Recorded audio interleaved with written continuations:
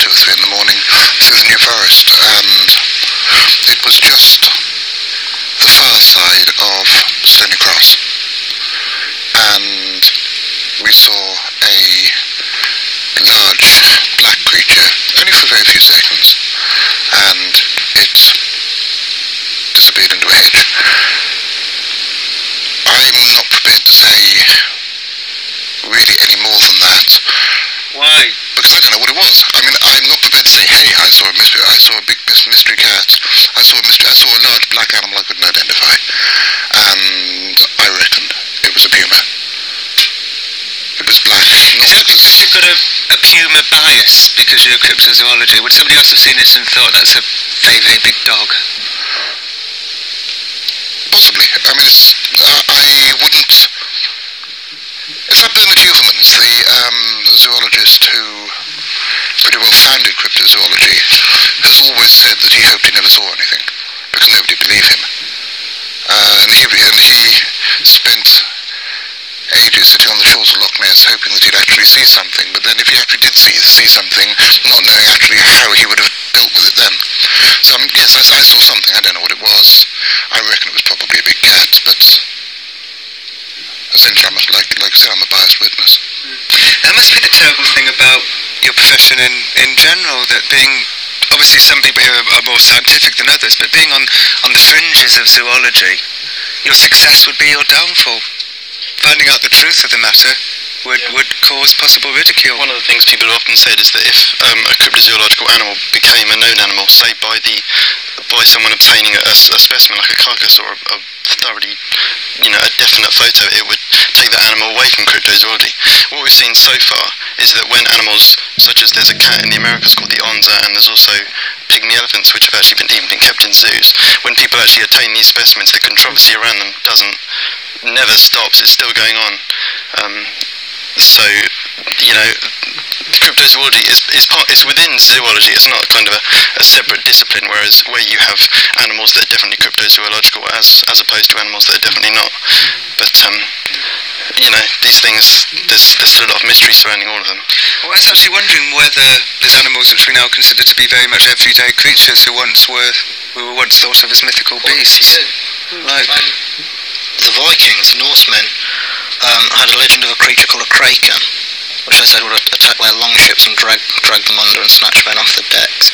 And for centuries this was thought to be nothing but maritime legend, until they started turning up alive, kicking and very dangerous off the coast of Newfoundland in the 1870s. And now this mythical creature, the kraken, has the Latin name Articusis dux, the giant squid. And that's just one of them. Mountain gorilla, nothing but a hairy monster from African folklore till the middle of the last century. So we can see an almost exact analogue between the gorilla and, say, things like the yeti today. Huge, hairy ape that lives in a remote place. Most scientists scoff at it like they used to do at the gorilla. But I've got no doubt that one day will be proved wrong. And big animals are still found, like sort of a couple every year. Large species of mammal. Some of them are very well known in the zoological community, and every year we now find new discoveries. My field is large marine animals, and last year a new species of beaked whale was found, and you don't find a new whale very often. And also a megamouth shark. Megamouth sharks they were first found in 1976, and they're known throughout the Pacific. They've turned up Japan, Australia, Los Angeles, and Hawaii. Now they've actually turned up in the Atlantic, which is a real surprise to everyone. Aren't they finding new marine animals constantly? Didn't they just a couple of weeks ago found the size of a platter? In this case, I'm talking about 30-foot animals. The sort of thing that zoologists would say that we don't tend to miss animals like that. In the old literature, you do get accounts of animals that are known now and that were known then, but you do also get accounts of animals that by their description could be unknown. So and they're treated all in the same texts. The animals that are quite elephant, lion, bear is in the same body of literature as animals that are unknown now, which to my mind is more of a plausible evidence. It's just in their straight natural history textbooks of the time, talking, like say Middle Ages China, or 18th century China. You also get references to animals that are unknown now, perhaps because they've become extinct. One of the things people have used to support the Yeti and stuff is that the local people there treat it as a matter of fact, as they do the other animals that we know are real because we have specimens in our museums. So they're always surprised when people like you lot going up there to find the Yeti. They're going, well, Well, I think the Quang bovid, which was found, I mean, the locals have been eating it. And the first evidence of that was the horns, which were found. So they said, well, what's this? And they said, oh, well, that's lunch, sort of thing. And I think, again, the comparison with the gorilla, when areas of the world are unknown, we tend to have this feeling that the world's largely explored now, and it's now the areas like Irian Jaya and Vietnam where people are getting, or Europeans and perhaps scientists are getting access for the first time and are coming back with these animals which before, as Richard said, would have been dismissed as travellers' tales, or which the gorilla was for years. So do we think that we're going to discover that the owl man actually exists? I mean, it's terrifying. It's half man, half owl. Outside of flesh and blood being like a living crane ox or megamouth shark, I think. It exists, but it doesn't exist defined by the same laws of physics as the other animals we've talked about, and indeed the seven animals that are sitting around this table today. We're all defined, at least I assume, we are all carbon-based life forms, and we are all defined by the same laws of physics. So the owl man Something like the owl man does exist, but it doesn't exist in the same, inverted commas, reality as we do. It falls somewhere along on the spectrum that cryptozoology, within the cryptozoology envelope, which goes from obviously real animals way down the other end to things that are closer to ghosts and spectres, stuff that's a bit mad. And as scientists, you're not interested in the owl man, are you? If you take a scientific viewpoint, you need data, but most scientists you'll find have an open mind and are willing to, normal everyday people. I mean, we all know people that believe in ghosts or have seen ghosts, and it's much the same with professionals. They're just people. So that is data. Owlman has been.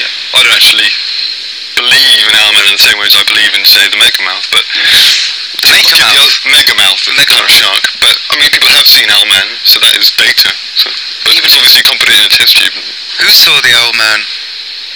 Well, there's 18 or 19 people over the last 20 years. And I've interviewed one in particular. Who was? It was a guy who prefers to be called Gavin. He's a very promising student, and he told me that any chance of a job at the end of getting his degree would go completely out the window if he'd gone public and said, yes, I did see a feathered humanoid in a churchyard in southern Cornwall. Because it's the sort of thing which people find very hard to deal with. It's a total turning inside out of your worldview, your preconceptions. He saw this thing, and he didn't realise at the time, but he was just one in a whole string of sightings that had happened over a period of about 20 years. In many different places, all within a very few hundred yards of each other. Really? So there's a chance that the owl man exists, but there's just one owl man. The owl man does exist. There are related phenomena all across the world. There are even similar phenomena have been reported from parts of Devon and Cornwall in historic times, but it does exist, but it isn't defined by the same laws of reality as the animals which are more properly included in cryptozoology. Even if there isn't some creature out there that supposedly looks like a half-man, half-bird thing that haunts graveyards or whatever, there is still something worthy of attention, because if people say they saw it, why did they say they saw it? I mean, absolutely. Even if they just made it up, why did they make it up? I mean, that's where it becomes worthy of psychological analysis. I think a lot of things, cryptozoology does overlap very strongly with folklore elements, because so much is eyewitnesses, and you're dealing with, again, a cultural view of the world. People have this need to believe in things, explain things, and you can find an amazing correlation of legends, for example, about lakes. Sometimes as people have migrated, you will find the same legends. just briefly touching on lake monsters, you'll find that a lake that has a lake monster is also reputed to be bottomless. The bodies that go into it never come up, that it's connected with tunnels to other lakes or the sea.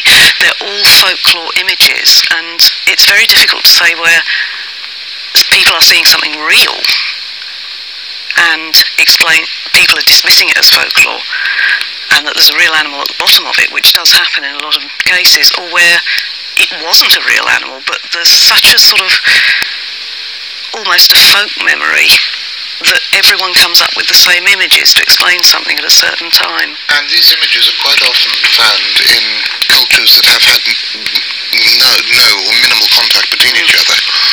So it's not just... That's all interesting. That is very interesting. And the fact that 17 or 18 people have seen, and I apologise for going back to the owl man, because I know that it annoys some of you because you think that, and it's true that cryptozoology is a more serious study than Protestant harping on about the owl man. But I'm going to carry on discussing the owl man for a while, then we can move on to other subjects. 17 or 18 people have all seen the owl man in the same couple of 100 yards. So either there's a shared psychological madness in its broadest sense, or there's a guy with very feathery skin, or there's an owl man. TV documentary broadcast in South Africa about a year or two ago. So, to my mind, the fact that it leaves a mark suggests that it could be a kind of flesh and blood thing, but it has, it sort of has a light, and the light hovers. And often in the West, when some people see a hovering light, they think UFO. When the Nama tribe in this part of Namibia see the hovering light, they think flying snake. So they're both unidentified flying objects, and I'm not being silly. The interesting thing is that with that one, there's a lot of concrete information that suggests there may be an unknown snake. But also what I found interesting when Richard contacted me about it was I looked back through some of my books that Namibia was one of the German colonies in Africa. And I would love to know when this legend started to gain the light on the head, because the German folklore has a lightning snake which goes back to the Middle Ages, which is a flying snake with a light on its head. And it seems such a coincidence that you've got this influence has come in. Now, does the African legend of the flying snake with the light on its head actually predate the German influence? Or is this something that's been grafted on to a story that was there? So somebody was telling stories in the mission school.